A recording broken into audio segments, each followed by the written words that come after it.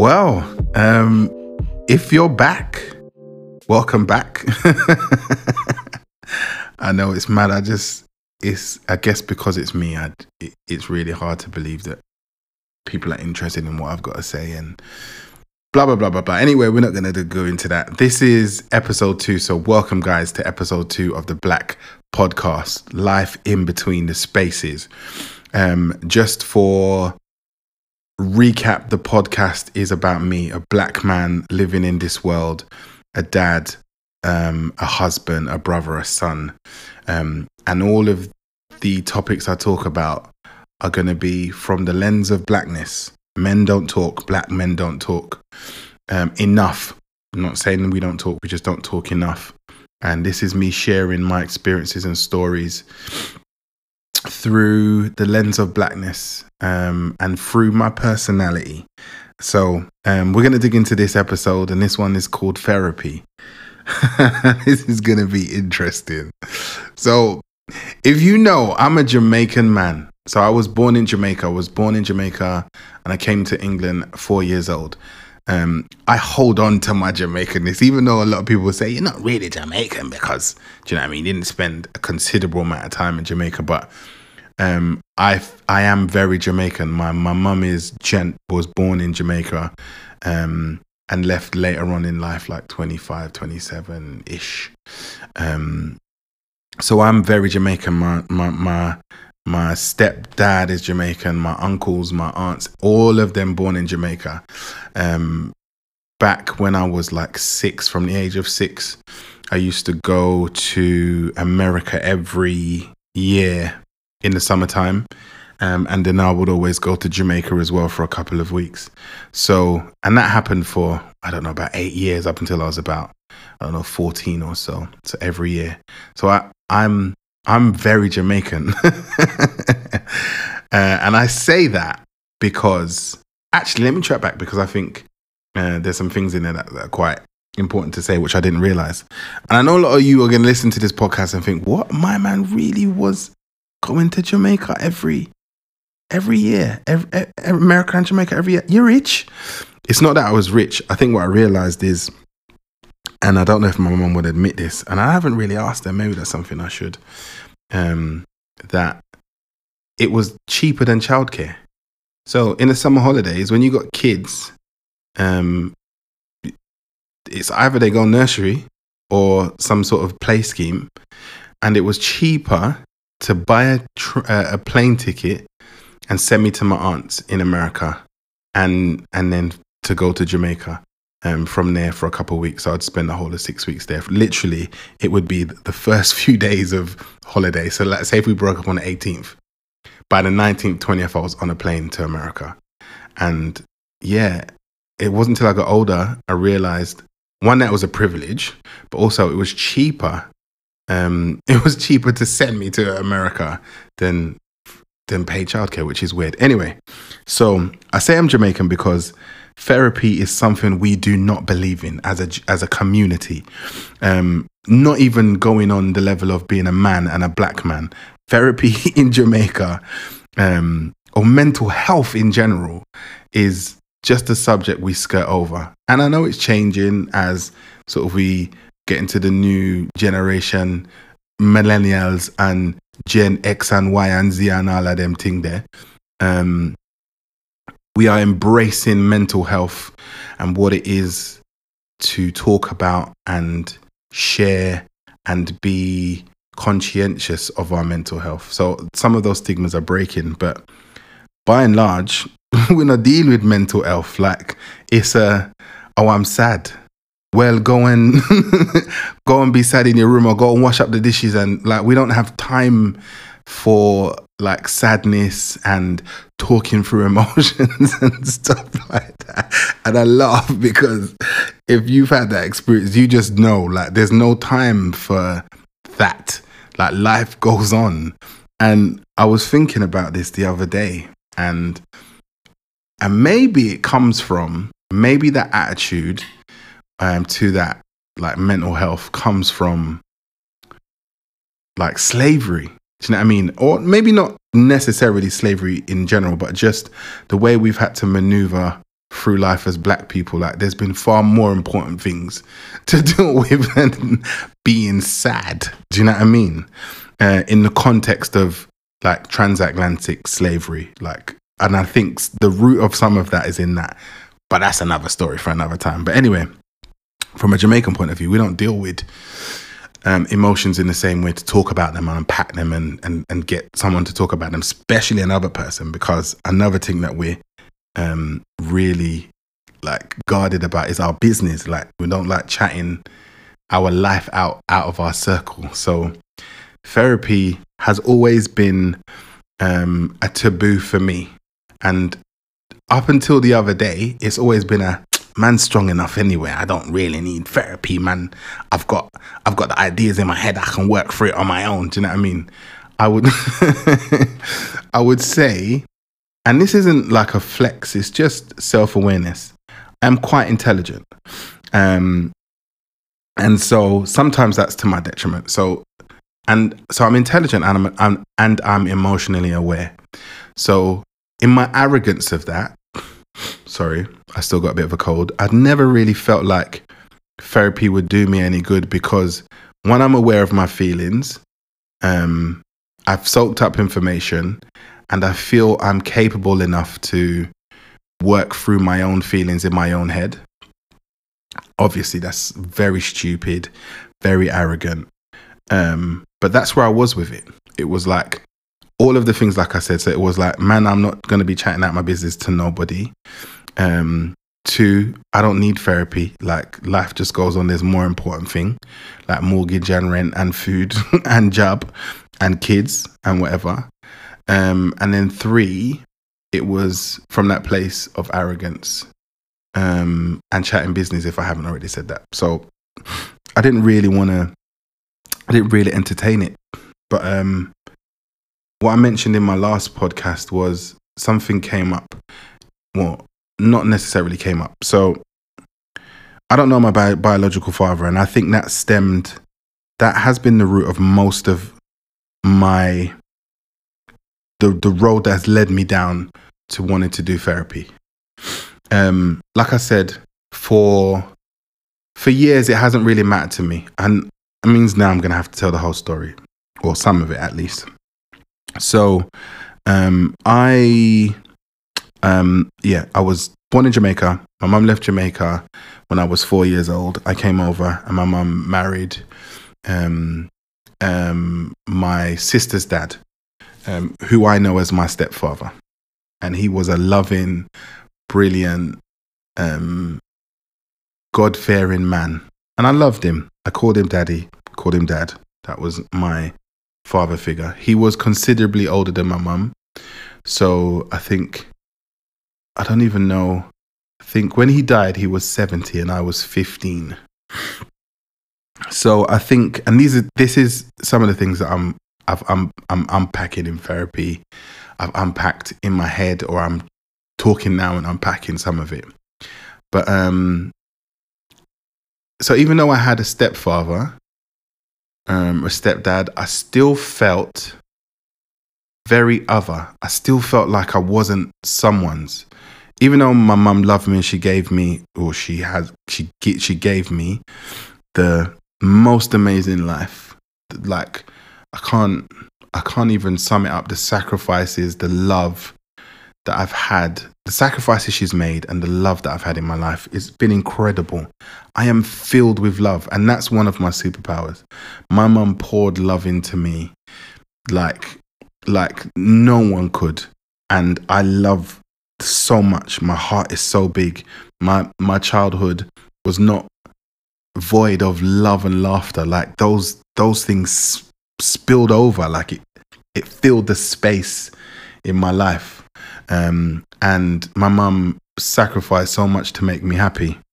So it wasn't that I was void of love in that department, but from a man, I always felt, and especially from my stepdad, and he never did anything wrong. Like, he never made me feel a certain way. He never treated me a certain way. And this is why I say I was probably more emotionally aware than I realized, but I always felt other. I always felt like I wasn't his. And like I said, he didn't He didn't do anything at all to make me feel that way. I just had that feeling. So I guess it just lingered with me. And I got on with it. It was that Jamaican thing. I just got on with whatever that feeling was. It was okay. This is the situation. I don't know my dad. I've got a stepfather, but I don't feel like I'm his.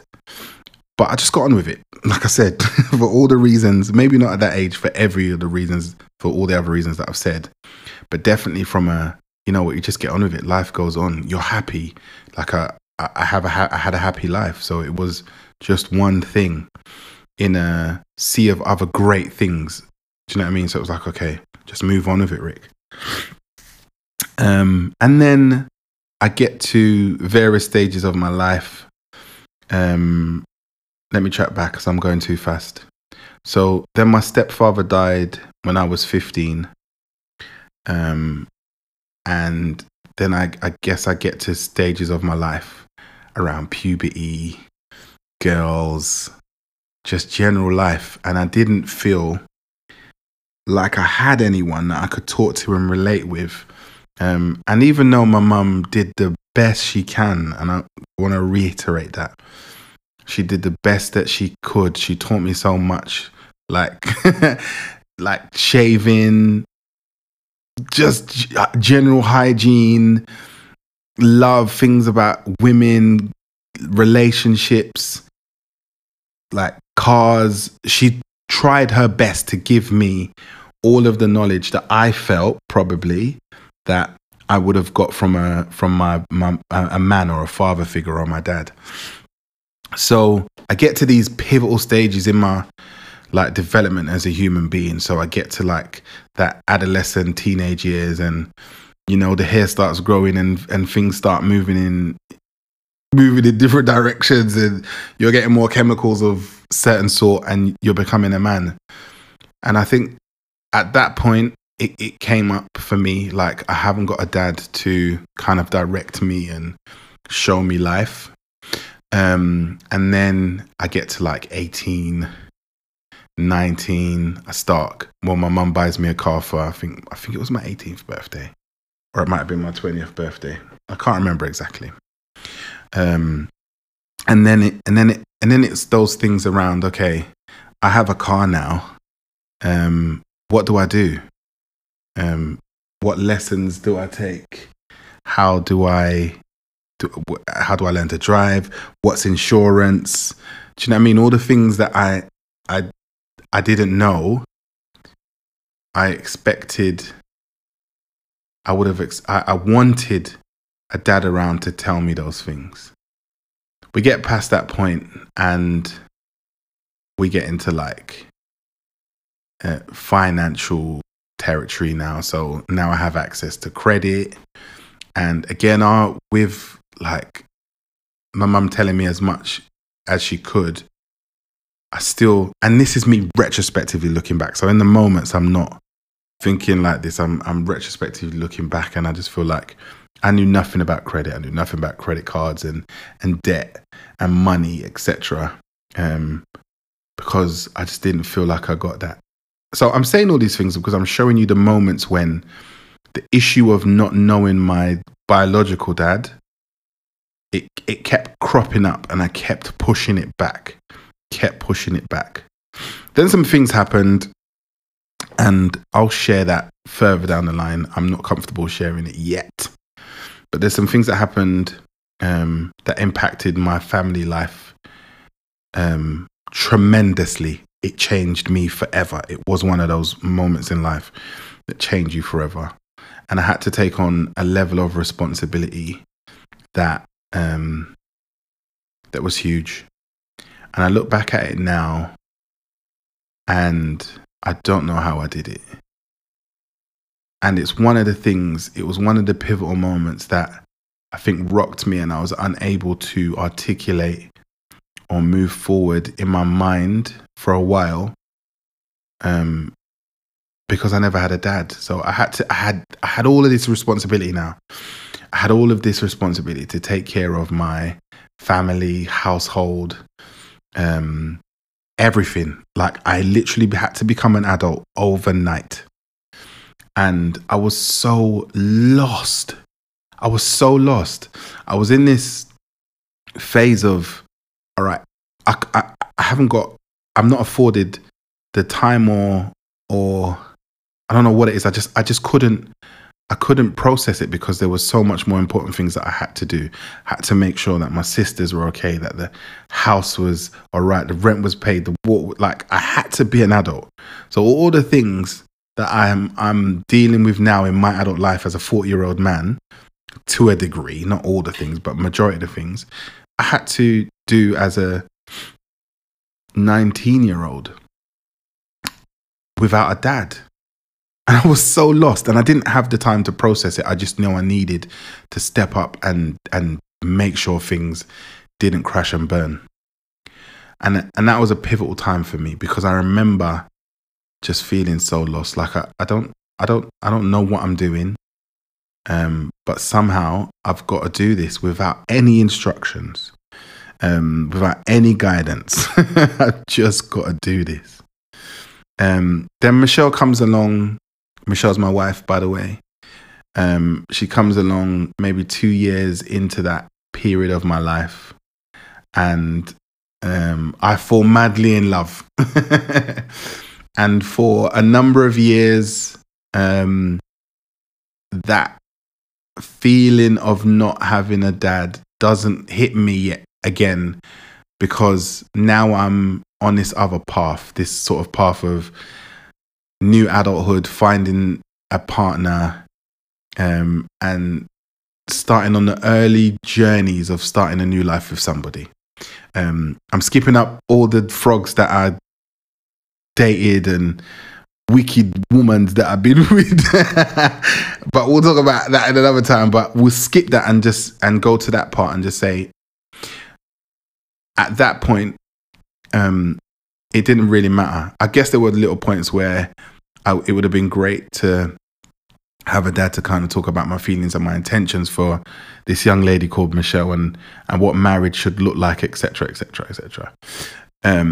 But it didn't matter too much. I guess I was taken up in the moment, or in that new life that I was creating with her. Then, a year after we get married, Michelle gets pregnant, and bam, it hits me again. I'm going to be a dad. And I think at the time I didn't know the gender of the baby, which is now Tia. So it was a girl. Tia is 12 now. I didn't know the gender. And I don't think it mattered at the time. I just knew I was going to be a dad. And it just rocked me. It was like, I'm going to be a dad. And I still haven't found me, because I feel like there's this missing piece. And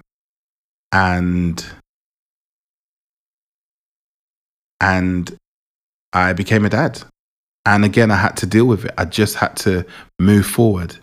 And then various moments through that, it cropped up, as it would, different stages of Tia's developments. And then you've got to have different tools of growing up a child. And again, at those points, those things came.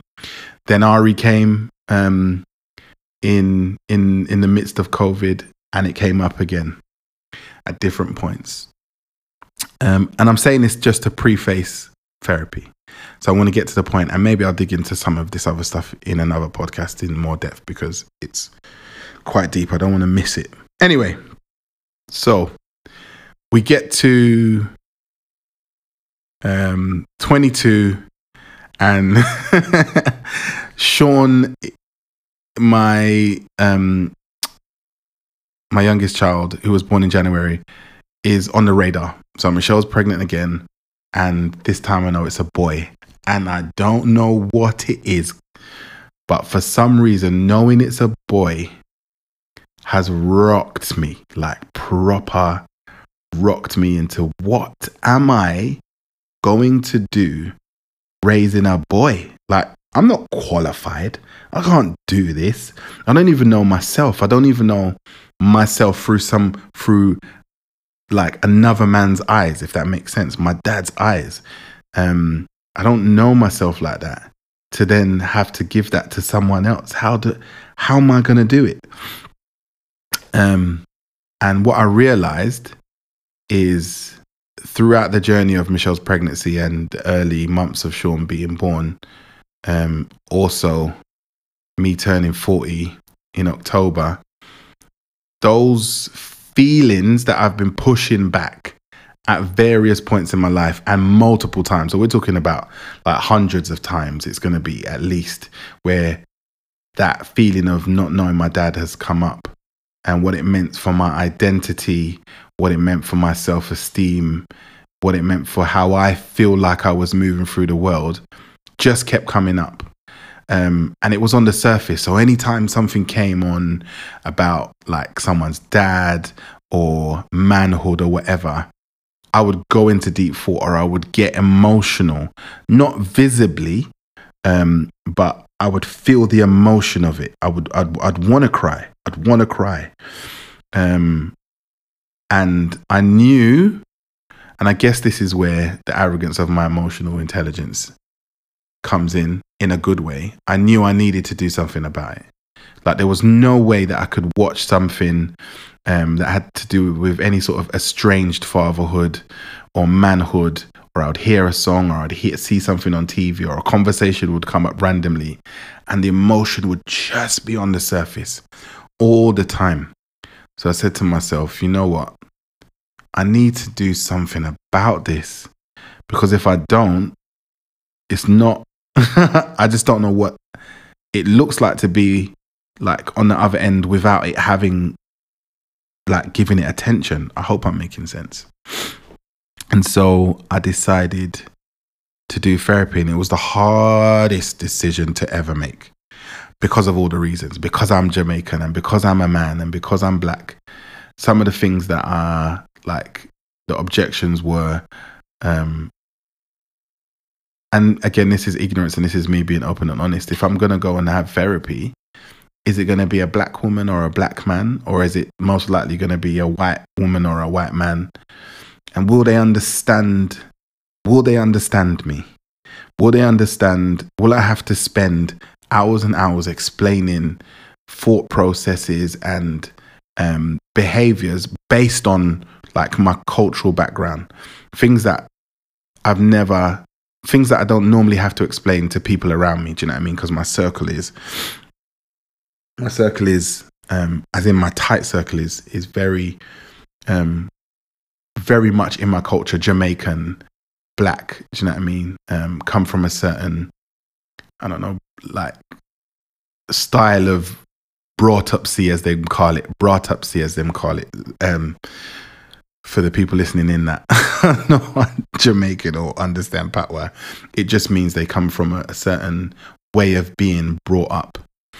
I was just so worried. I was like, I'm going to spend all this time really trying to unpack something just so we can get to base level before we start dealing with the actual problem. So I had to fight. I fought many years to get to the point where I was like, nah, I need to do something about it. So at the time, and thankfully, my work had as part of the perks, there was a subscription to a service called Spill, and it would allow you free therapy sessions, basically. I think you could have an hour at any point every month or whatever. And you could talk about anything. So I was like, you know what? This is a good way for me to get into it for free, so I don't feel like I'm wasting my money or my time, and just have a session.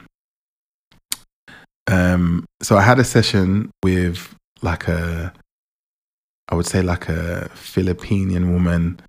And I'm not going to lie, at first I thought it was going to be a waste of time. I was like, what are you going to understand about me and my life and my journey and my blackness and my culture that's helped shape who I am and informs my decisions and my whole psyche? What are you going to understand about it?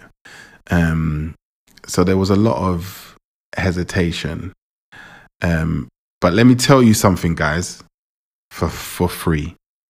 It was the best thing that I've done. And it took me a while to get to that point. Because I am the type of person, I like solutions. So if there's a problem, I want to find out what the solution is, or I need you to tell me what the solution is, or I need you to tell me how to get to that point. Do you know what I mean? So if you say you want a cake and you say you want a fruit cake, tell me the ingredients and I'll go and bake it. Do you know what I mean? And I think with my first session, and I've only done one, so I'm not going to be here like preaching like I've done many.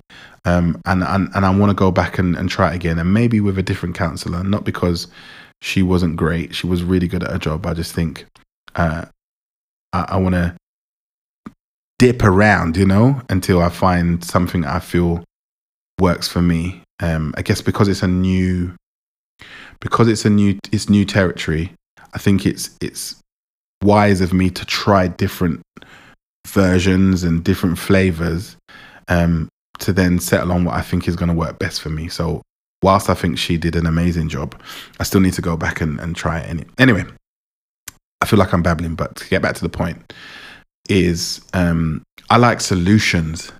So my first session, I felt like I needed you to give me the answer. I needed you to tell me why this feeling of inadequacy is in me, this feeling around my getting to try to find or know my biological father. Like, I need you to explain it to me and tell me how I deal with it. How do I stop feeling this way? How do I feel whole? How do I not have these feelings of inadequacy and like I can't do fatherhood because I don't have a father? How do I solve that? And the first session came nowhere near, even answering any of those questions. And so at first I felt like it was a failure, but she did. When I was like, had some time to reflect, what I got was just to be able to talk and share everything that I've been holding for 35 years, 30 years. Do you know what I mean? Just share as much as you can in an hour. Just share and talk about my feelings and like why I'm here having therapy. So on one hand, it was just good to talk and let some of that out, some of the stuff that's just lived in my head forever and I've never said out loud. And I think what it did do, she gave me some tools to start to be able to, and I don't hate the word, I just think it's like one of those influencer words now, unpack, and I know I've said it a few times, so shame on me. Just unpack my experience and thoughts and feelings, to put them in the light of day and then be able to deal with them one by one. And so whilst I am so far from cured, and I'm going to get onto that, I don't think therapy is about curing. It's about learning to manage and having tools to help you deal with whatever you need to deal with. It's a moving target. There's always going to be something. So excuse my language. Like obviously I just said cure, but I'm still working through it and I'm still trying to understand it. But therapy is something that I would advise to anyone, especially black men, that fight the stigma as much as you can. And obviously this is someone I'm talking about it from the other side. So it might be easier said than done, but I've been there. Like I just told you, the background that I came from, my thoughts and feelings, my beliefs, all stopped me from doing it. But it has been the best thing that I've done. Seeking professional advice or professional, I don't know what you call it, treatment, to help me navigate my thoughts and feelings of where I am now in my life. So black men, I'm talking to you. specifically. Go and do it. Find someone. Try different therapists. But talk. Start the journey of talking because it's important. And I can honestly say that because I've had that one session, it's definitely enabled me to start to be more open about where I am in my mind, in my esteem, in my thoughts, and has enabled me to open up to the people around me and start having deeper and more meaningful conversations and connections. One of the things, and I guess it's probably what I'm going to talk about next, is one of the things that was a byproduct of me not talking, and also has been a byproduct of me not knowing my dad, is I've struggled to build relationships with men. And I think whenever I get to a point where I might have like a really, that's my dog, that's my best friend, I pull back because I don't want to get hurt, or I just don't know what that looks like. So, yeah, I'm going to talk about it in the other podcast. I think that's going to be the next thing, is to talk about some of the struggles that particular thing of not knowing my dad has caused and shaped some of my behavior. I just feel like I just babbled for half an hour. But yeah, therapy is something that everyone should at least try. And start small if you need to. Find someone you can confide in and talk. Find an ear that you can talk to, someone you can talk to. So that's what I would advise. Yeah. I hope this episode has made sense. I feel like I've just babbled. But I hope you get something from this. It's been very difficult for me to share some of these things. And I really hope you get something from it. This has been the second episode of the Black Podcast. It's been a deep one. The podcast is the life between spaces. Please do all the good stuff. Subscribe, share it with another black man, tell a black man to tell a black man. And I'll see you next week. I don't think I'm going to do any more this week. I might do one when I'm away for Christmas. So please check in, subscribe, and I'll drop a poll down and leave some suggestions on what you think I should talk about next, what you'd like me to talk about. And this is for us. So I want you to be as interactive as possible. And I'll go as deep as possible or lighthearted as possible. So you let me know and I'll do it.